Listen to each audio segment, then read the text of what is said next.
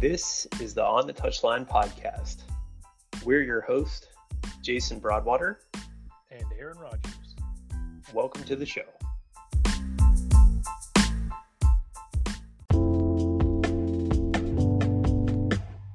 What's up, guys? Welcome to 2020 in the On the Touchline podcast. I hope everyone had a great holiday season, and I hope your new year is off to a great start. And you've had a chance to watch a lot of football or soccer since the last time that we spoke. Our first guest in 2020 is John Krasinski. And John covers soccer locally for Pittsburgh Soccer Now. And Pittsburgh Soccer Now is a website dedicated to covering the game in all aspects locally here in the Pittsburgh area, where I call home. So John does a fantastic job covering everything from the high school level game here locally, all the way up to the professional game in the Pittsburgh Riverhounds, and also does an excellent job with their college coverage of some of the local colleges and universities here in the Pittsburgh area. I was first turned on to John's work probably about a year ago, and as I entered into the high school game here locally, I was looking for a source or a place where I could find match write-ups or the coverage that I was kind of craving, not only as a coach, but as a fan of local high school sports, especially soccer. And John's team does a fantastic job, better than most, if not all, the media outlets locally, of actually paying attention to the game and giving some really in-depth coverage that is lacking and needed, I think, locally here to grow the game. So was instantly drawn to Pittsburgh Soccer Now and what they do. So I've included a link in the show notes that if you want to go check out their work, you can definitely do that. Also included John's Twitter bio, that be sure to give him a follow as well. This conversation takes a lot of turns and twists. We talk about the Pittsburgh Riverhounds and how they've sort of managed to survive over the last 20 years and some of the challenges they've had, but seem to be on a little bit more firmer ground here going into the new year. I also found it really fascinating of John's coaching career. John worked at his alma mater, then Point Park College, now Point Park University, as their first coach. And he shares what it was like training players and working with players in that role in the college game, and some really great insight, some pretty fantastic stories, some funny stories that he shares as part of this episode. And last but not least, I had mentioned John's coverage of the high school game locally.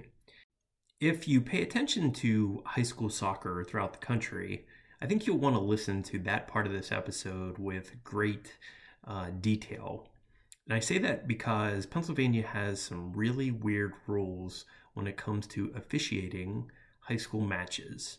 And we get into a pretty lively discussion of why a lot of these things are, quite frankly, just archaic and have expired in terms of their usefulness.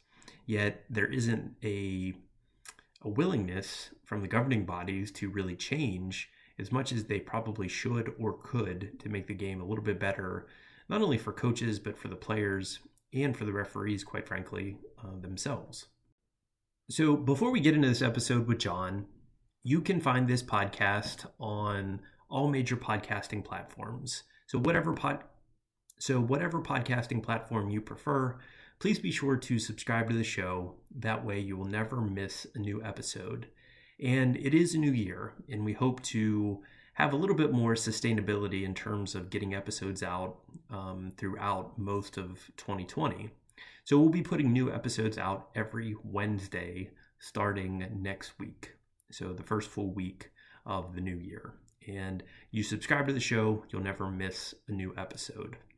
Also, too, if you listen to the show on Apple Podcast, it really means a lot to Aaron and I that if you have a chance to leave us a 5-star rating and a brief review about the show.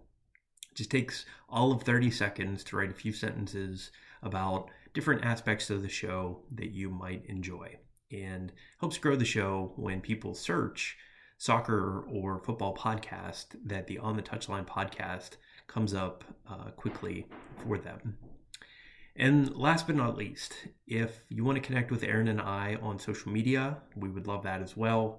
You can find him at Ohio Soccer Coach on Twitter and Instagram, and you can find me at Soccer Coach JB on the same platforms as well. Enjoy the first episode of the new year. Episode 11 of Season 3, and our guest, John Krasinski.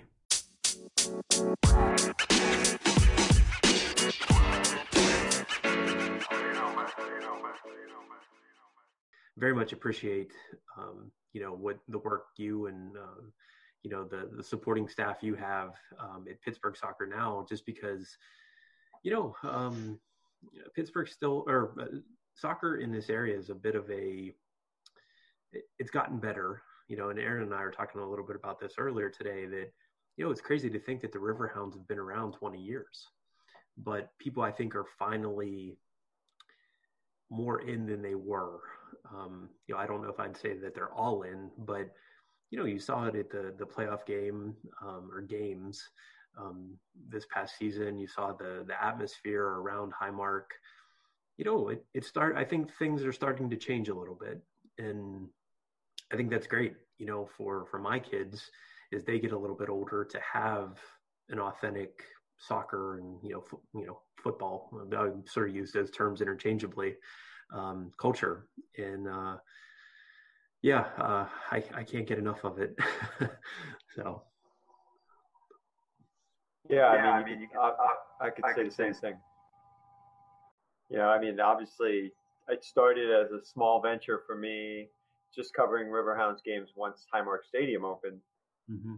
Next thing I knew, I within a couple of years had started my own site and wanted to do more, wanted to provide something where the soccer fans in our area had a little bit more in-depth coverage, had something where, looking all around, you could see, I followed a lot of the good soccer writers in and around the country and thought I could do, I'd like to provide something like that for the Pittsburgh area. And with my background in journalism communications and having a soccer background, I thought it would be a great way to kind of put all of that together.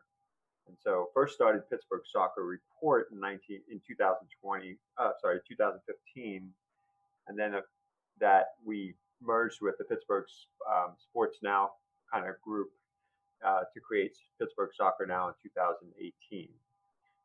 It's since starting Soccer Report and Soccer Now in the past, year and a half, almost 2 years now. It's it's like everything else in the Pittsburgh soccer landscape. You talked about the Riverhounds getting to that point where they're getting a little bit more recognition. The sport in the area is starting to grow. I think it's been incremental, particularly. There was a little bit of a boost when Highmark Stadium was, 2013, when Highmark Stadium was finally opened, and there was a bit of a buzz that first year, but then it really plateaued for Riverhounds in terms of attendance. But everything else just sort of incrementally, in terms of the rest of the soccer, I don't know how to say it, like just everybody else, I think interest started to grow in all the other areas. And I think one of the nice things about Highmark Stadium is it's sort of served as this mecca, this central, this kind of place where everybody has had some sort of games played there. It's very unique in that it's been the central focal point for Pittsburgh soccer's growth in the past really 6 or 7 years, and you could see it too. There's been obviously the WPIL finals are played there every year.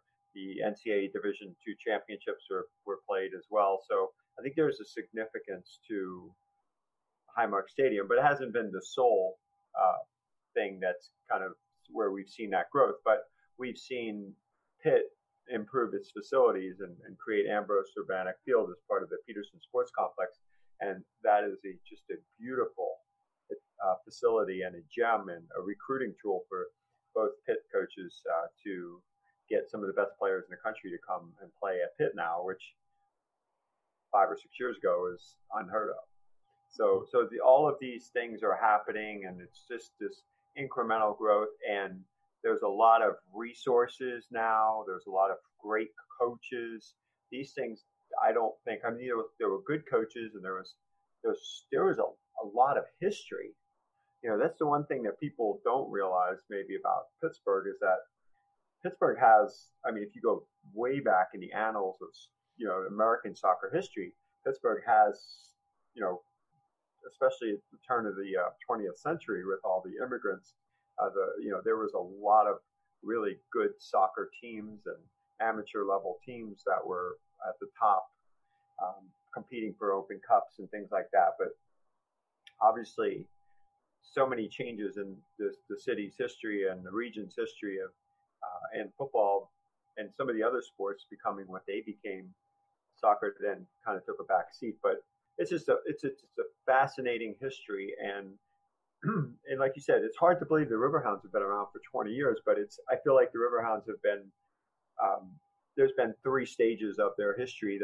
One of the key points for them was when the developmental academy started in 2007, and that the influence that had over the again, talking about incremental growth, they started pretty slowly, doing a lot more instructional and educational type stuff, more technical training, and I kind of pointed to Aaron, just kind of say, like, you could probably see the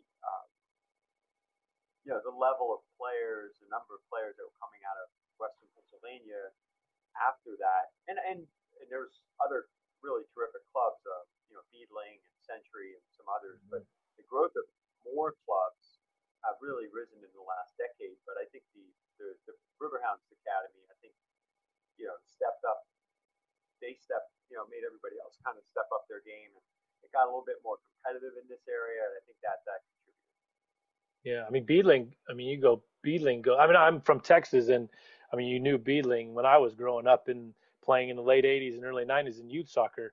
You knew Beadling, and Beadling's obviously still around and a very successful and good club with a lot of history.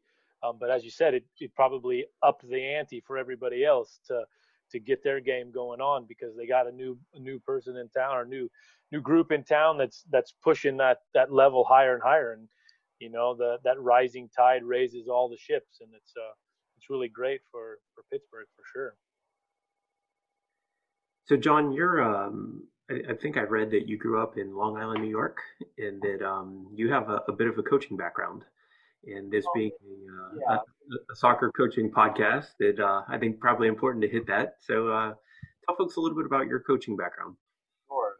Nothing too much to brag about, but I got into the game in a very unique way. I was a traditional 3-sport athlete growing up on Long Island. Baseball, basketball, football player. Soccer was always there. We had a lot of. I mean, it was one of those areas where you could grow up and you could go outside and you could find a game. And even in the 1970s, and I think actually growing up in New York and Long Island in the 1970s, you had that influence. You had the New York Cosmos, you had Pele. So there was, Joe Chinala. There was that. There was enough there. It was kind of an exciting time. There, and of course we had the New York Arrows with 4 straight MISL titles. So as the New York Islanders were winning their titles, we had the Arrows. So there was definitely a soccer influence there, and I loved the game. I liked playing the game. My high school didn't have a soccer team, but we had a football team. I love football, and my dad played college football. So, but baseball was my main sport. In fact, I was recruited to play baseball at Point Park University. Actually, way back then, it was Point Park College. Mm-hmm.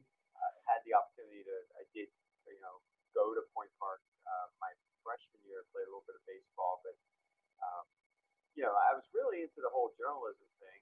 Did a lot with that my first few years. As the story goes, my sophomore year, Point Park had started its soccer program, and I kind of went along for the ride and started covering the team, and next thing you know, they had a terrible first season, but um, I was recruited to play, kind of kind of help fill in the numbers, and it was part of the program for a couple of years, and it was fun, and it was great, and you know, I would say I was just it was a great experience. It was awesome to play with. Point Park has a lot of international students, and being a very small school, an NAIA school, um, there was a little bit of room to recruit and to get scholarship players and things like that. But the program was just we hadn't won a game for my first 2 years. I only played 2 years, but so I went on with got graduated and got some jobs in media and public relations and doing different things. And um, about about 4 or 5 years later, after I graduated from Point Park, um, the coaching position came open. The AD knew who I was. He knew I was like this super organized type person. I was really, um, you know, I guess I had some, background in coaching, a little bit of background in coaching, maybe youth level and some stuff, soccer and basketball, but nothing extensive. Um, but I think he was just looking for somebody who was, very well organized, um, and could recruit, and that was my strength. I'll say it, I had a couple assistant coaches, and we made the most of it. And my first year at Point Park was our first winning season we ever had as a program. We made the NAIA playoffs. We beat some ranked teams, and we did that for 3 years, and it was an awesome experience for me as a mid 20-year-old, to be able to step in and do that. And that's really when I thought, ironically, this is not going to be a traditional tale, but it was still, the wild, wild west days of soccer in America, I think. And I think in some respect we still are in those days. We're still growing. We're still trying to figure things out as a nation, as a soccer nation. So that was a time where someone like myself, who was a decent athlete, who knew the game but didn't know it at the level of, probably somebody like Aaron, um, and I hadn't played it as a youth player, didn't have the technical background, but anyway, just got involved in the game, and found a way to continue doing that. And so after that third year, my second son was born, and there was no way. I had a 4-year-old and a newborn, and I had a really great opportunity to take a job as a competition director for Special Olympics in Pennsylvania, statewide games, with soccer being an emphasis, and running soccer state tournaments and all of that. So I took advantage of that job, and did that. And unfortunately, didn't coach then, um, at that level ever again, but I did have the opportunity to get back into youth coaching, and then I coached at the high school level for a few years once my kids were older, at North Catholic, and then at Shadyside Academy. So that's my background. I think that, well, tell me what you're like as a coach, in terms of your demeanor, or sort of how you approached. You mentioned about being organized, and that being a strength of, recruiting athletes, and just your overall how you approach your work. But tell me a little bit about what were you like at your training session or on match day, and I find myself sort of very hands-on, in terms of training sessions, a lot of instruction points, a lot of chatter, a lot of talking. I tend to be a little bit more quiet, on match days. And not that I completely sit on my hands and watch a match go by, but unless there's something completely haywire, I'm more observant. Will make my coaching points, maybe at halftime, or something like that. And I wonder what you were like, when you were sort of in the trenches. Great question. I'll definitely say in my younger years, actually when I was coaching at the collegiate level, I really leaned on my staff, and the people who, um, had extensive knowledge in terms of training, the day-to-day things. I think we were really, really big on short-sided games, and just letting our guys get touches, and um, those type of things. I think when you're at the collegiate level, I think the technical, even, and again, this is 25 years ago, 20 some years ago, that we felt that the guys were at that point technically as technically proficient as they could be. I think that side of the game, I think, can always use improvement. And there were different things we would do, drills and whatnot. But I think we spent a lot of time. We need to get to know the guys. Sometimes it's hard to bring a lot of guys together from all over the world in a short period of time. And so just getting those short-sided games and just seeing them work together, um, that was our forte. I mean, it really was. Um, and I had Graf Polankowski, who he's coaching at Plum now. It was his first year he ever coached was as my assistant at Plum High School. He's had an outstanding job this year. He's also coached a number of clubs in and around the area. So I learned a lot from Graf. Um, I had some, I had that going, and not only that, I felt like providing the sense of um, stability in terms of being consistent in terms of our practices, our schedules, our fields. I mean, we're sitting here trying to your approach comes going into games and things like that. With Point Park's program, the truth was we needed stability. We needed to be at the same practice field. We didn't have our own practice field. It was just those little things I think made a difference in terms of the players from the previous years that I had inherited. They were used to oh, well, this day we're practicing on this field and this day we're practicing on that. I mean, this is where we were at that time, where we've come so far in such a long period of time to be able to bring stability to that program and have the same kind of routine. So one of the most unique things we did in training was our practice field is on Mount Washington in Pittsburgh. So Point Park was located in downtown Pittsburgh. So one of the things we did was we had our training run every morning during the first 2 weeks of camp was to run from Point Park University in downtown Pittsburgh across Liberty Bridge and up McCardle Roadway, which is to the top of Mount Washington. And the field is probably not even a half mile from that point. So it was somewhere around it wasn't that long. It was like about a 2-some-mile run. But even my son now talk about that. They tell everybody what their dad used to do in terms of cardiovascular training for the players. But yeah, we ran every 5 up Mount Washington every morning before practice. We went pretty hard conditioning for about an hour or so. So it was a real big believer. We didn't have a lot of numbers weren't great, so we had to keep the guys healthy. We were somewhere between 15 and 17 players if all was going well, and somehow managed to have winning teams. Obviously nowadays, but no, conditioning was very, very important. Short-sided games, very, very key. In-game adjustments, like you said, I'm not a big believer in, not like Bob Lilly trying to orchestrate everything throughout the course of the game. Whereas at halftime, we can sit and we can talk about it. Soccer is a difficult sport to do that during the run of play. I have a huge basketball background, and I think basketball coaches micromanage way too much. I think my philosophy is more, let those short-sided games, playing the game, knowing your base. Knowing what you're going to do that day in terms of tactics and just, you can adjust on the fly at halftime and make changes here or there. But I don't know. I just think it's one of those. I just have been a big proponent of letting your players play.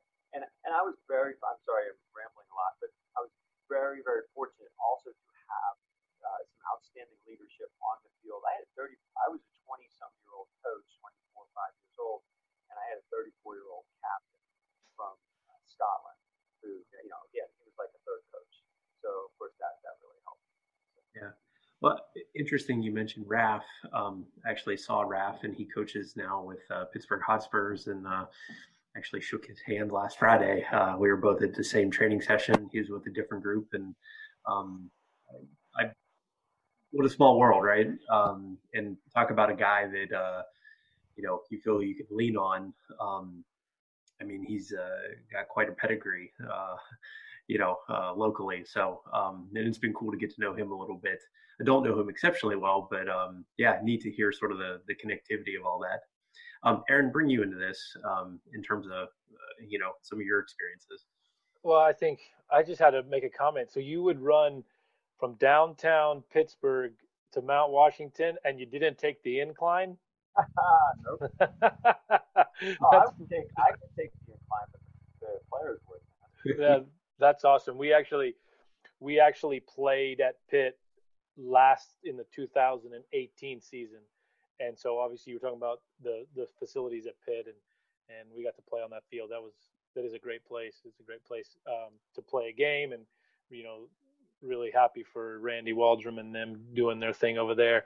But yeah, we took the players up the incline on our day off, and we got to look out like every tourist in Pittsburgh probably does. But it was really cool. And I can't imagine running up that hill after or before training. That's crazy. So you were fit. You were fit, and you were able to run for 90 minutes. One of the things that you said, and it's really kind of appropriate for today. Jurgen Klopp was interviewed last week, I think, and he said the exact same thing that you just said. He said that he surrounds himself with the smartest coaches that he can get around him. And I mean, and that's what great leaders do. And you obviously were aware enough to think, well, maybe I'm not as strong in this area or this area, but I'm going to bring the right people in to do that.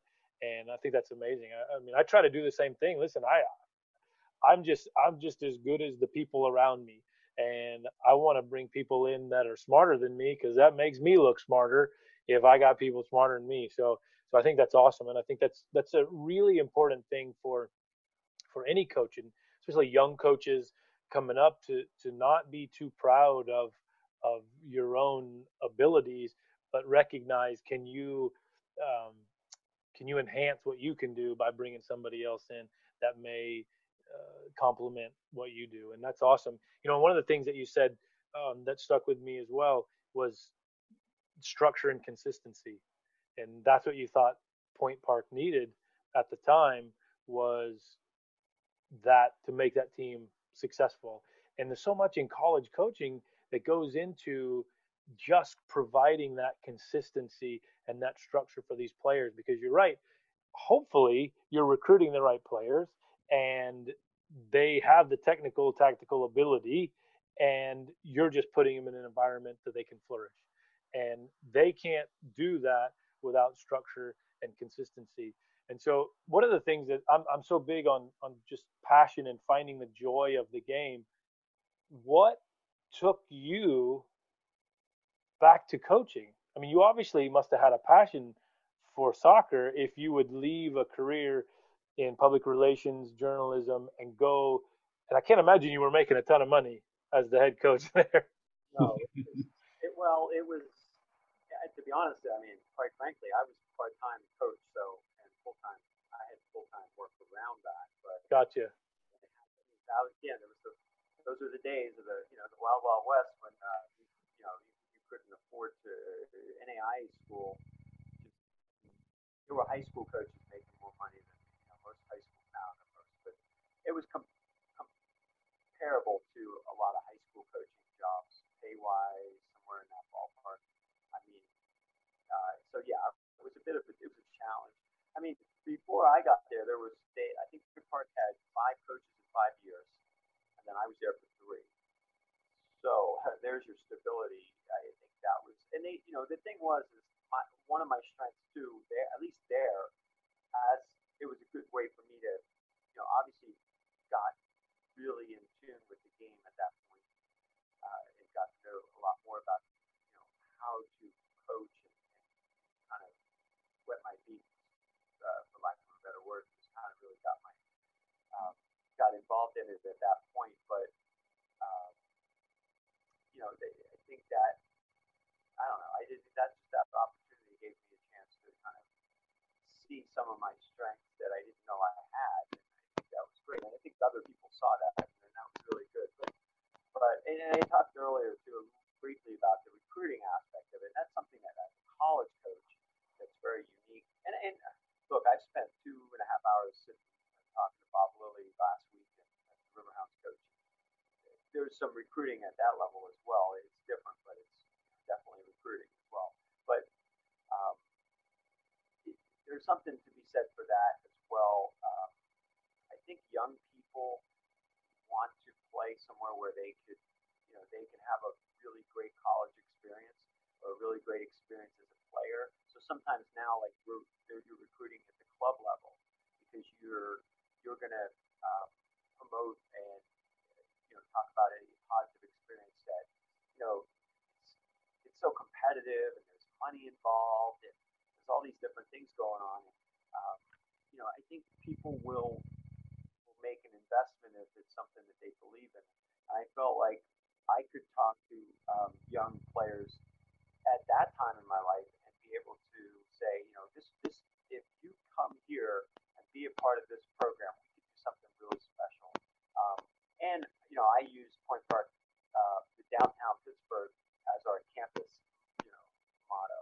And some people, if there was a young person who wanted something that non-traditional, a little bit of a non-traditional college experience, but being in a thriving metropolitan area, it struck a chord with a number of kids. And we also had some international.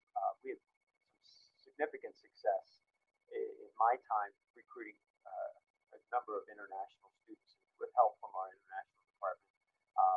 3 players from Brazil really just turned our program around in 1998. Just fantastic players. So those kind of things all added up. But it's also, I brought a lot of passion. You bring a lot of passion and energy. I was highly motivated, and I think that helped as well. I wanted to see my school that I went to be very successful. So I feel like we had the type of success that said, yes, you can build a winning soccer program at Point Park, and it was at a time before we had facilities and everything. So now Jeroen Walstra can recruit there and say, well, I've got Highmark Stadium, that kind of thing. So and don't get me wrong, Jeroen is just tremendous coach and he's a great guy to play for. I think a lot of the kids really respond well to him. So he deserves all the credit for the program taking it to a totally different level. But we started something, and I think that was important thing to be able to get it off the ground. And I think it was great experience. Do they get to play in Point Park? Gets to play in Highmark as a home stadium? Yes. That's awesome. Good for them. I mean, it's just not a better recruiting tool. Yeah. It's pretty close too, so I mean that's pretty amazing. Yeah, it's a shorter run than running up. And no incline.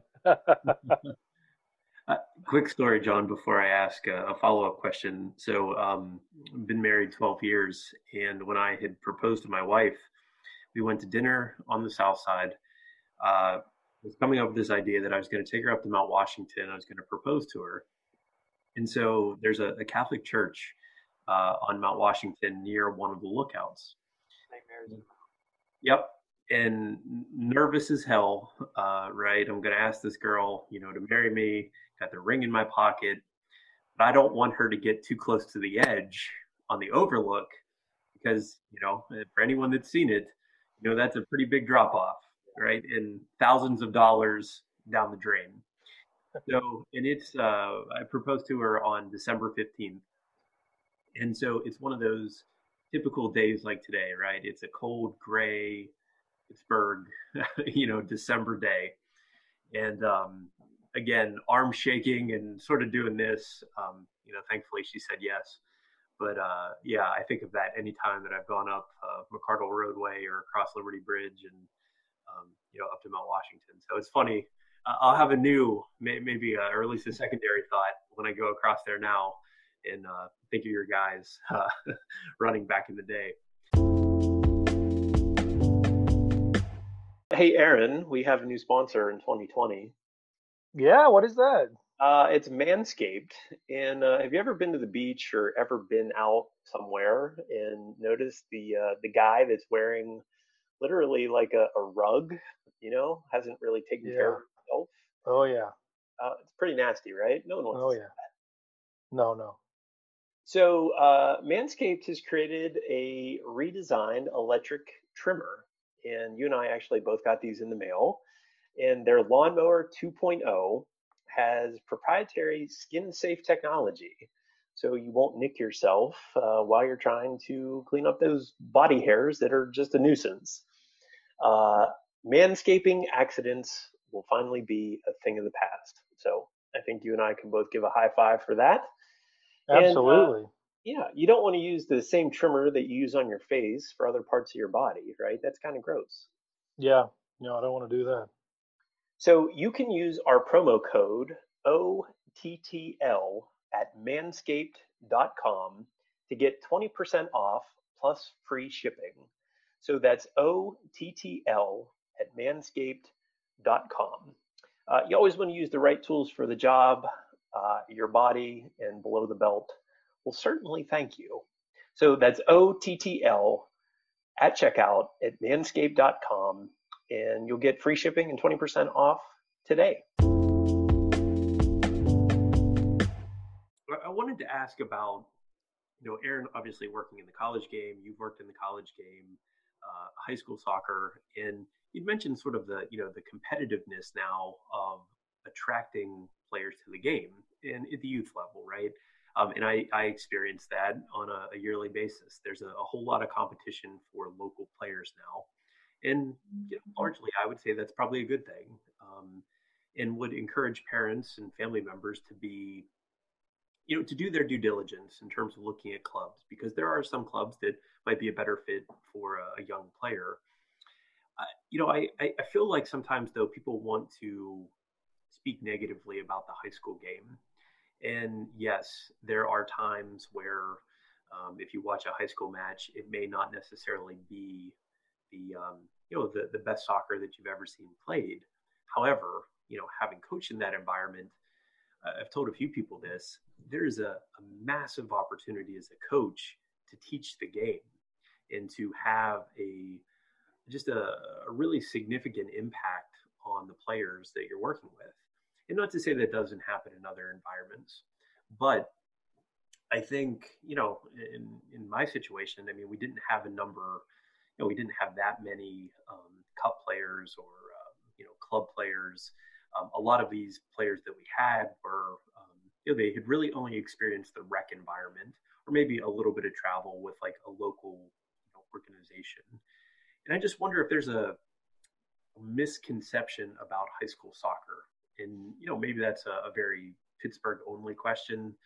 I've heard stories from other people, around the country, but obviously you write about it here locally.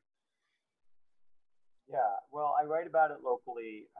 I will say Pittsburgh Soccer Now, in terms of our clicks and views and just following, and this is unfortunate, really, when you think about the bigger picture. You would think the Riverhounds would be our main, and we try to make it our focus because it's the professional, the highest level of the game in our area.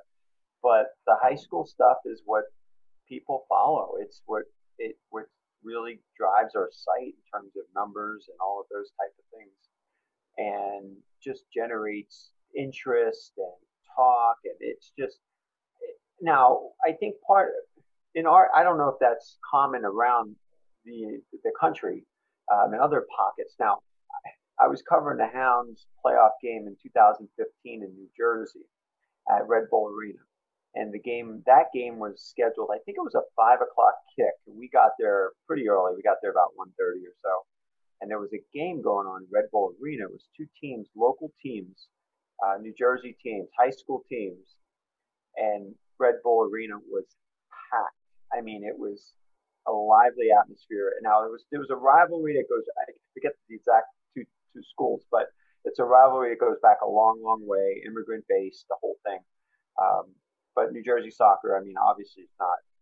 I've never seen anything like it, and at that level, it was really something to see. Now, again, it's like those pockets of places where people are really passionate. Now, when we have the WPIL finals at Highmark Stadium, they've been doing it since 2013. There's, you get to that second game on a back-to-back on a Thursday or Friday night, and you got the schools, the four, there's two schools that played earlier, two schools that played after, and there's just a vibe in the stands. You're just not going to get it at any club level at all. And so what I look at, and I wrote about this about a year or two ago, I like to repost the story often, is the story about basically about how high school, playing at the high school level, the kids get to play under some significant pressure situations. They're playing for something. They're playing for their school. They're playing for, and again, this is not to disparage club and those obviously high level opportunities to play,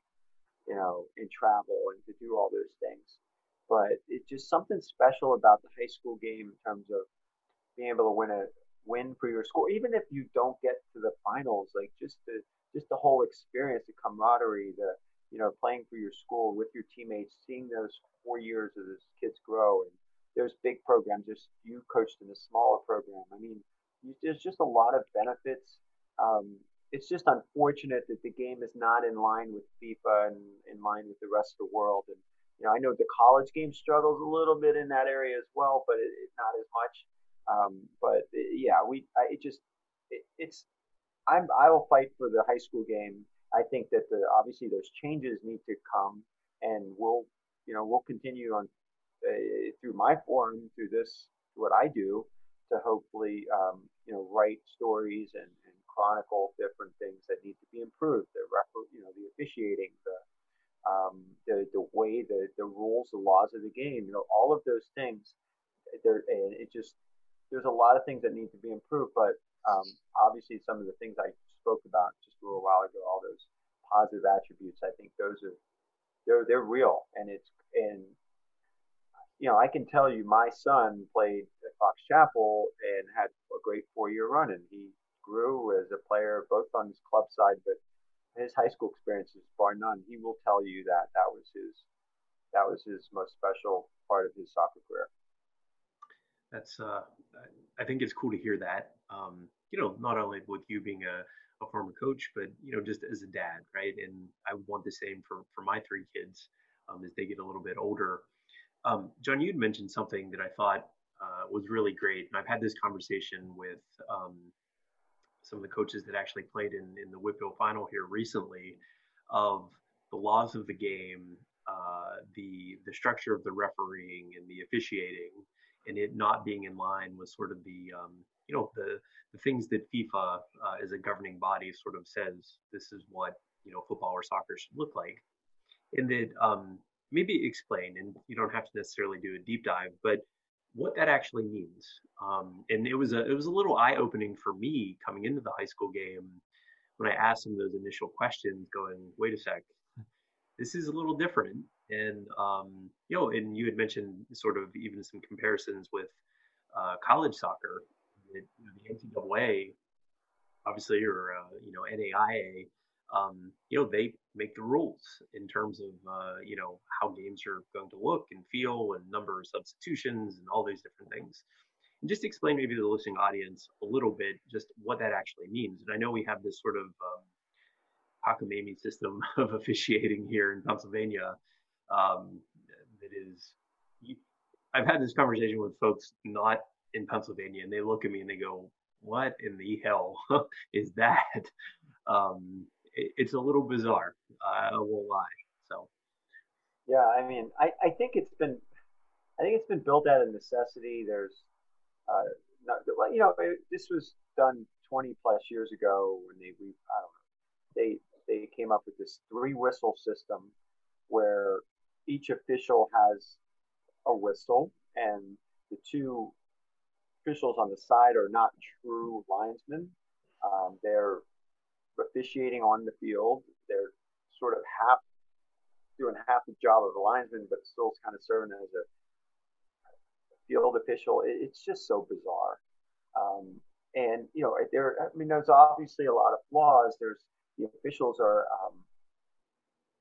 not a lot of them are not in good physical shape. I mean, they're just having trouble getting up and down the field, and so there's been numbers problems. There's a massive shortage, and it's not just soccer across the board at this level, at the high school level in the PIAA, Pennsylvania's governing body and that oversees everything. So there's I don't know where to start, to be honest. I mean, I think I applaud the WPIL, which is Western Pennsylvania's District 7, for trying a pilot program, proposing a pilot program, which got rejected by the higher Pennsylvania PIAA this previous summer, where they were going to go to a one whistle system and pilot it during the WPIAL season, and it got rejected. Now, the PIAA's response was, we want to make sure that everyone's on the same page, and that I understand and that makes sense, but I don't know. That's a big issue in terms of the game being played where I mean the offside issue is a part of it, not having the flag, and it's just players are used to it, playing everywhere else they play, and then coming into the high school game have to adjust a bit. It's been frustrating to watch from my standpoint, where I'm covering games and I hear, I could just see the kind of the way the officials have struggled. There was a call, and I know the referee who made the call. There was a call in one of the WPIAL finals where a referee was way on the other side of the field and called a player for, I guess, diving during on a set piece, like going down before the play even took place, and he was way on the other side. And in the high school game, you got to sit out for 5 minutes. It was essentially the best player from the one team came out during the overtime, and obviously, what happened was Quaker Valley ended up scoring a goal to win that match, but that was Deer Lake's player. I think Jason, you're well aware of the situation. I mean, yeah, there's just a lot of different scenarios that happened the last few years where it's sort of come to the forefront. I think, officials are always going to be human, and they're going to make errors, and there's going to be issues. It just seems to be compounded with this current situation. Aaron, I saw your face. I didn't know that there's 3 whistles on the field with no ARs with flags. Wow. Yeah. That's crazy.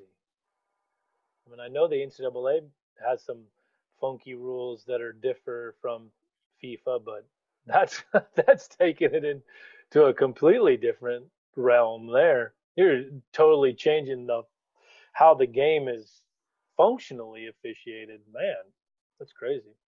Yeah. And what makes it worse is that you have the 3. Okay, so it's not like the center ref is the center ref the whole game. They have to rotate every. I'm trying to think. I think it's 20 minutes or 25 minutes. Jason, do you know? Mm-hmm. Yeah. So yeah, exactly. They're rotating. I don't remember exactly minute wise, but it's close to that. And yeah, you're going to get numerous looks in from some able-bodied and some not so able-bodied officials.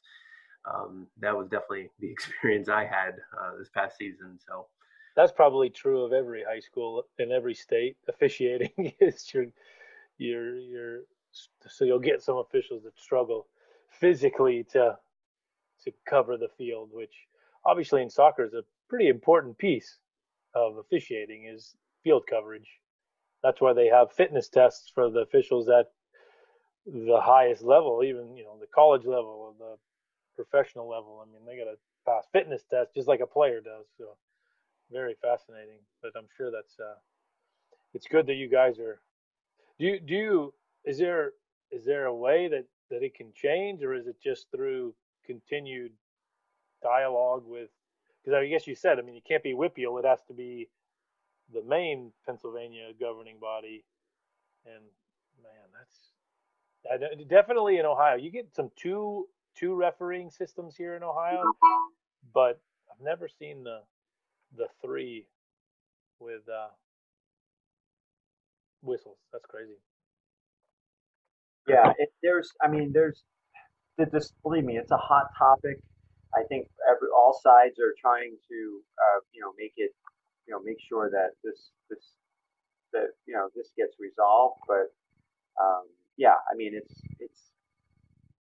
I don't know how soon it's going to be resolved. I mean, it could be resolved as early as this year. I don't think so. I think that there's too much of an infrastructure issue in terms of the officials would have to be trained, the current officials transitioning into the new system and understanding the laws of the game. They're not. A lot of these guys are guys that like officiate other sports. They're not hardcore, and it may be a case in other states. I'm not sure, but a lot of these guys are guys you'll see on a basketball court or volleyball or whatever, and they're just sort of rent a rep type guys. And they all wear the same striped referee shirts, and they take the test they have to take, and they can pass it, and they're good to go. And it's just and this issue has kept other qualified, certified officials who will officiate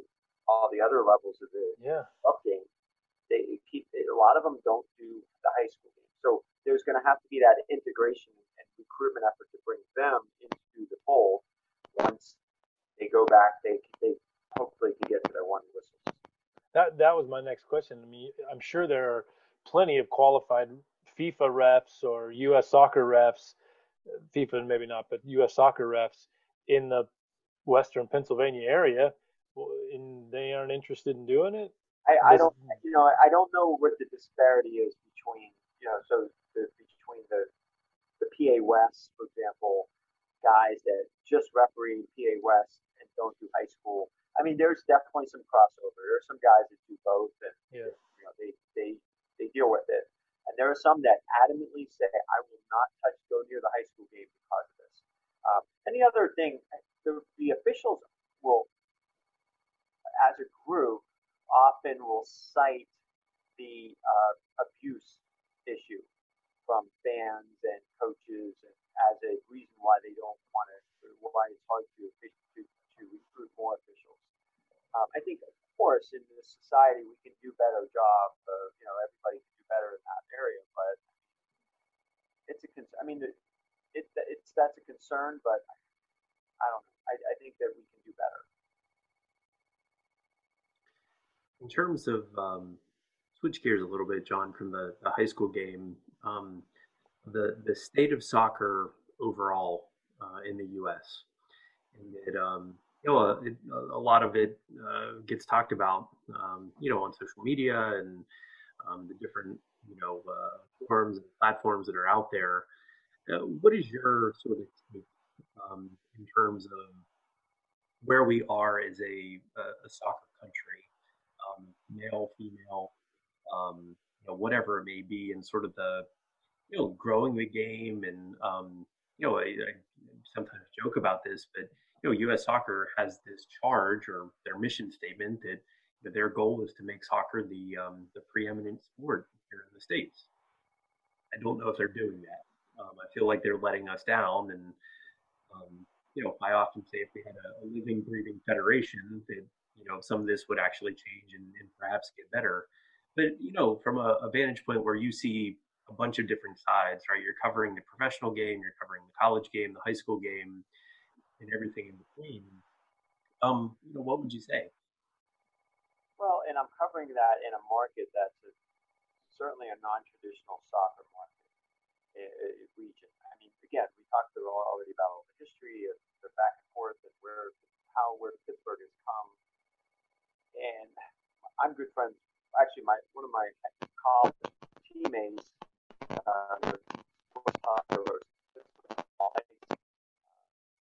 my roommate, one of my better friends, and we debate this often. He will say that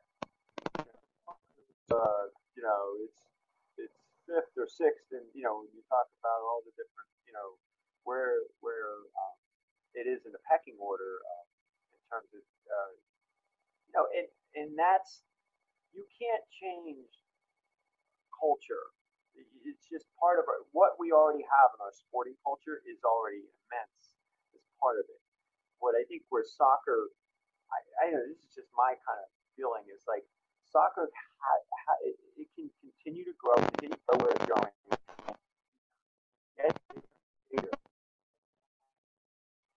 Thought that it would be the sport in our nation.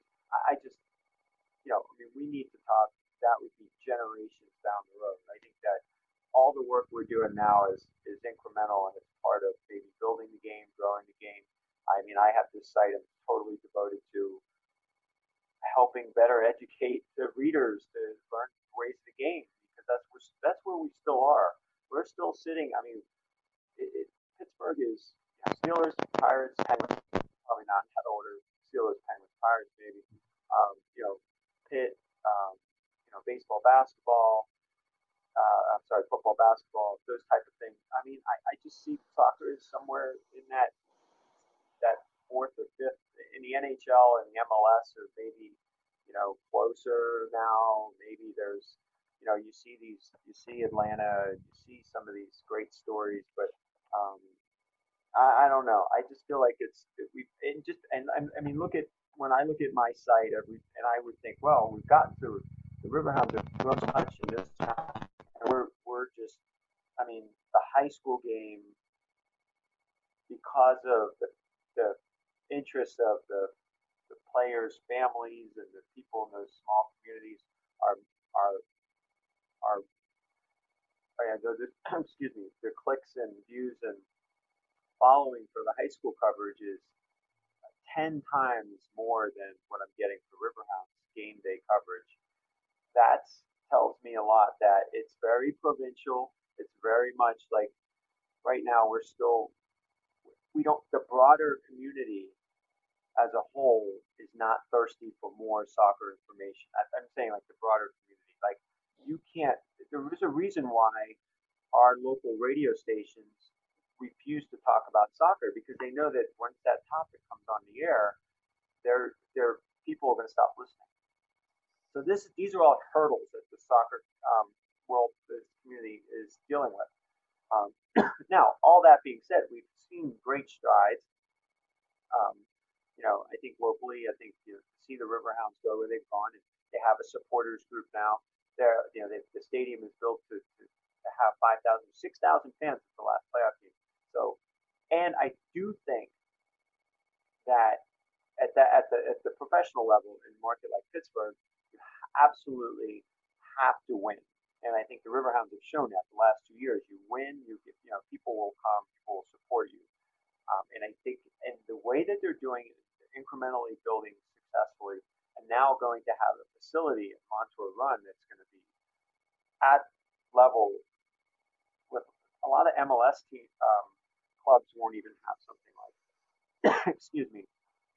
They're taking the steps and they're investing and they're doing all the right things.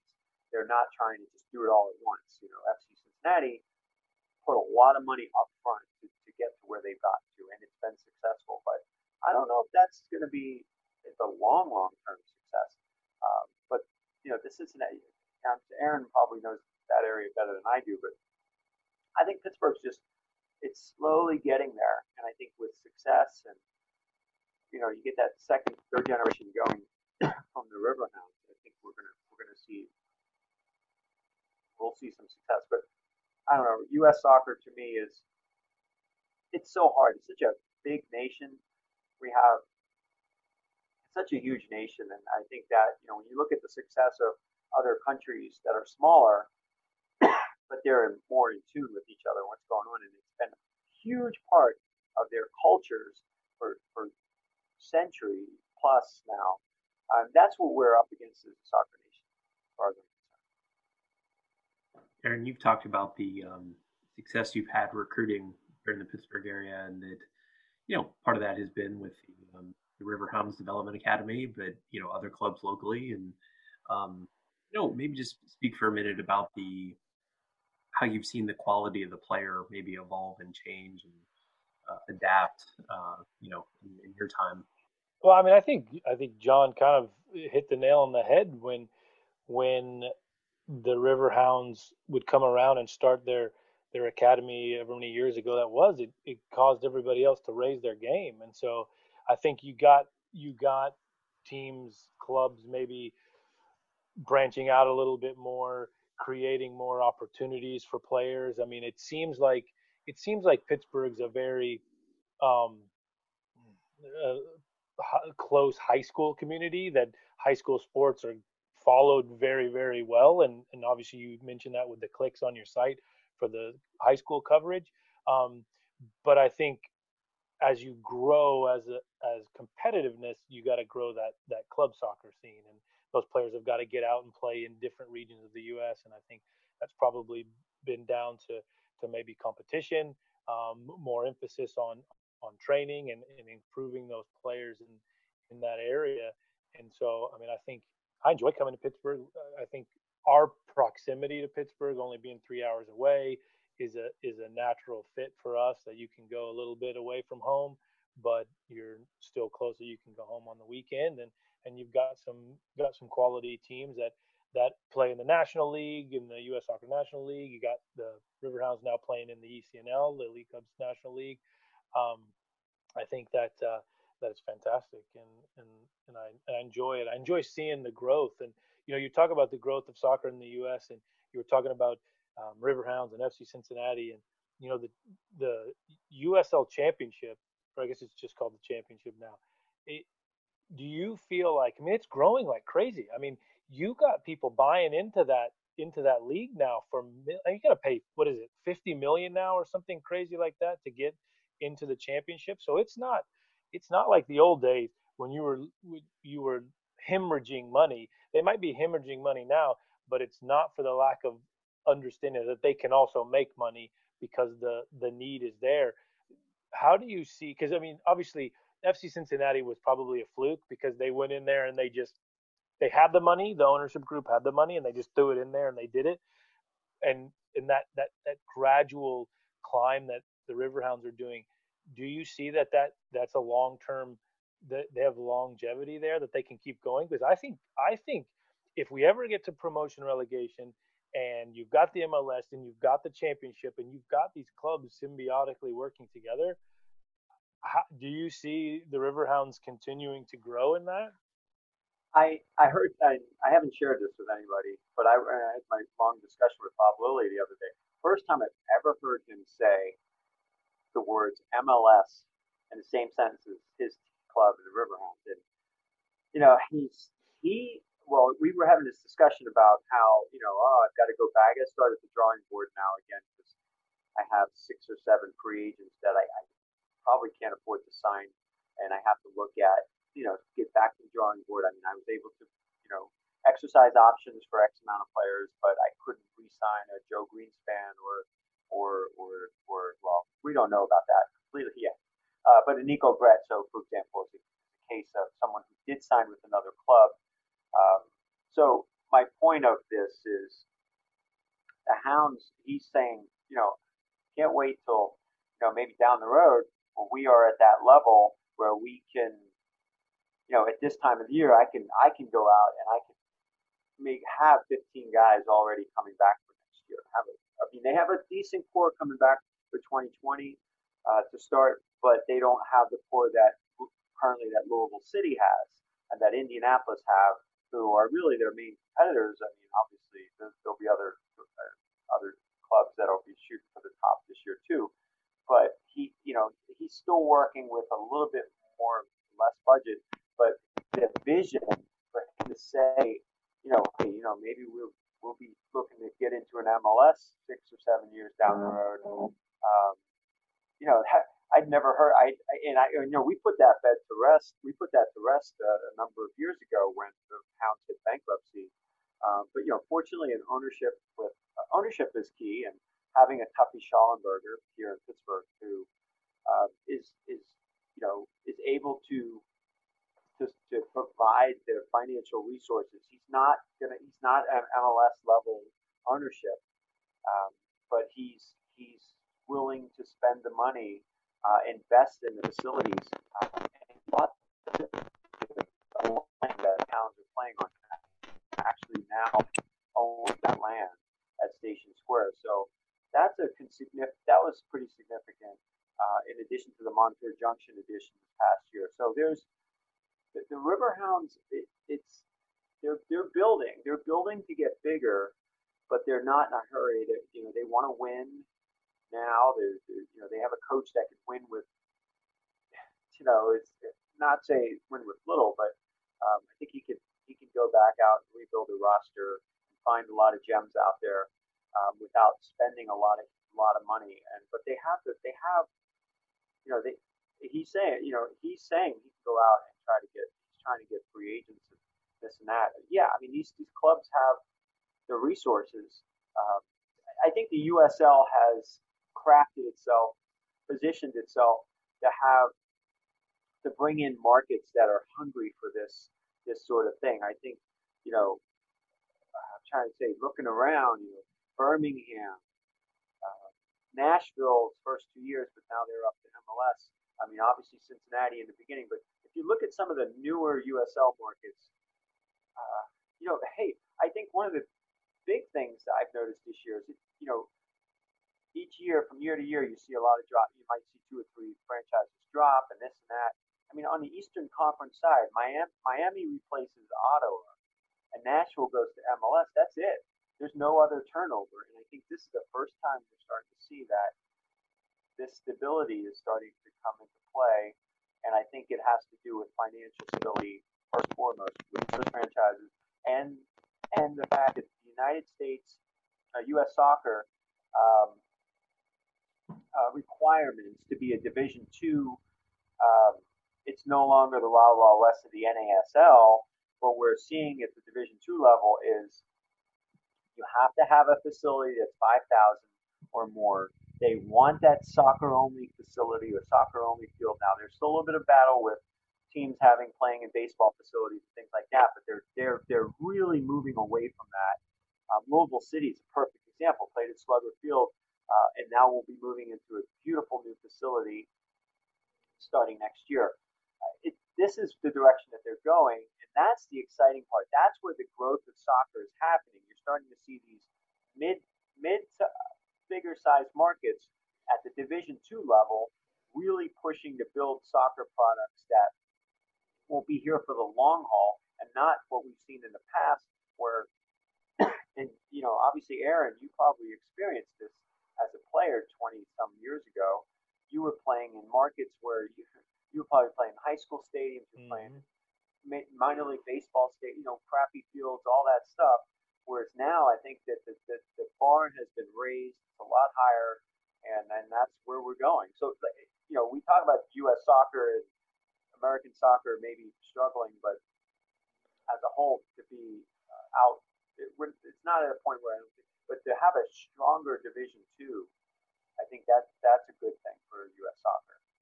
No, I think that's amazing. I mean, you hit the nail on the head with the fact that the USL that I played in, is nothing compared to what it is now. I mean, technically it's the same level, but functionally, I mean, the ownership, the money, the travel, the stadiums. I mean, you're right. We played in high school stadiums. We played in minor league baseball stadiums. I mean, I remember playing in stadiums where they couldn't even get the pitcher's mound level, you still have that hump on the field, and even some of the better teams that we played against that were fully professional were playing in high school stadiums, and it's awesome to see the US be able to develop a second tier that can sustain high level soccer, and it's trendy now. I went to a game at last year at Nashville SC, and they played in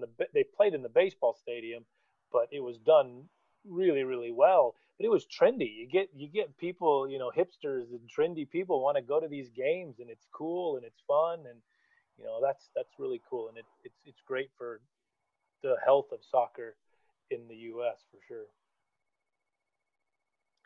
John, tell the audience a little bit about Pittsburgh Soccer Now and how people can connect with you and the work that you're doing. Sure. We, PittsburghSoccerNow.com. We are, as you mentioned very early in our conversation, I've been very fortunate. I started Pittsburgh Soccer Report kind of just as solo running, just kind of putting my stuff out there. and it is grown to the point now where we have contributors, myself, Mark, if you follow the American soccer scene, and if you've ever followed the Colorado Rapids, we've got Rabbi Mark Goodman is a contributor now with us. He contributes a couple different areas, but a lot with the Riverhounds. But he's done some nice local features on local game, and he'll cover do some pit stuff for us as well. Unique perspective, and I love having totally different perspectives and insights, and just unique, great writer. And Matt Geica, who's the play-by-play announcer for the Riverhounds, and a long-term media member. I was with DK Pittsburgh Sports at one time. Fairly well known in our area, also contributes, and it's just a huge help to me with many different things. And then we have just a team of other contributors. I can go on and on. There's a number of people, and I apologize for not including everybody, but we have a lot of people who are willing to help in a labor of love. It's hard, it's tough, right? I mean, we have some sponsorship with our high school coverage here and there, but yeah, no, people are doing it to. I feel really good about the talented group of people who contribute, and also photographers. We've had a couple of photographers that have contributed to our site. Ed Thompson, namely, has been prominent, probably the most prominent photographer. He does a lot of our high school stuff. He does some really good work. And so I'm really proud of where it's gotten to, and we're going, continue to cover all areas of the game in the Pittsburgh area, aspects, from the Riverhounds all the way down to the youth level. Colleges, it's been exciting this year was, having Pitt, the women's and men's programs grow to the point where, we've got two coaches who have won national championships elsewhere, and we're, having them, in addition to having the Bob Lilly in our soccer region. I think it's really elevated, the type of teams that we've been covering. So yeah, really, that's pretty much what we've been doing. A little bit more features, and I'm very excited about a project coming up, and I really haven't talked much about it with anybody outside, but I will just say this: it's a book project. And it's about a significant Pittsburgh Riverhounds moment, but it's going to be a book that will be more about the understory, is kind of the ups and downs and the struggles and exciting moments for a second division, third division soccer in our region, and how it's formed over the past 7 years since the addition of Highmark Stadium. So that's kind of the theme of it. So I have a lot of interviews to do in the next probably month and a half, and to see where it goes as a narrative. I think that's awesome, and John, a big fan of your work, and I contribute to those clicks on the website. So thank you so much for coming on the latest episode of the On the Touchline podcast, and I'll be sure to link to the website and your Twitter handle and how people can connect with you and follow along with all the good work you're doing. But thanks again. Appreciate having me.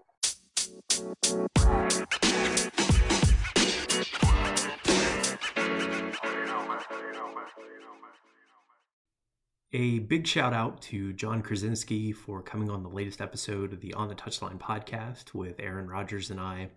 John, thank you so much. That was a really enjoyable chat that we had a few weeks back, and glad that we're able to share it out with the audience. And folks, give John a follow on social media and check out what Pittsburgh Soccer Now is doing here in the local Pittsburgh community when it comes to covering the game that we all love.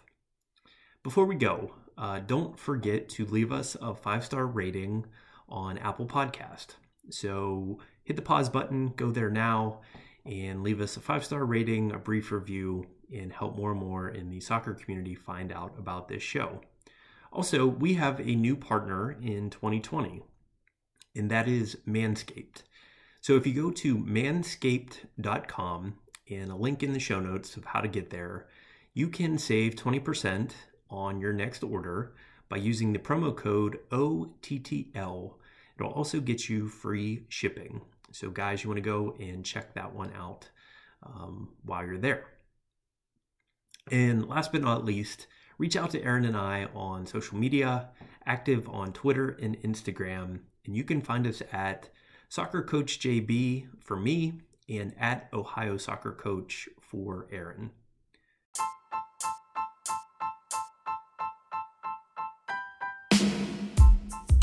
Guys, we'll catch you next Wednesday. Go and enjoy the FA Cup and a lot of the other football that's happening this weekend. And we'll be back in your feed really, really soon. Until next time, this has been the On the Touchline podcast.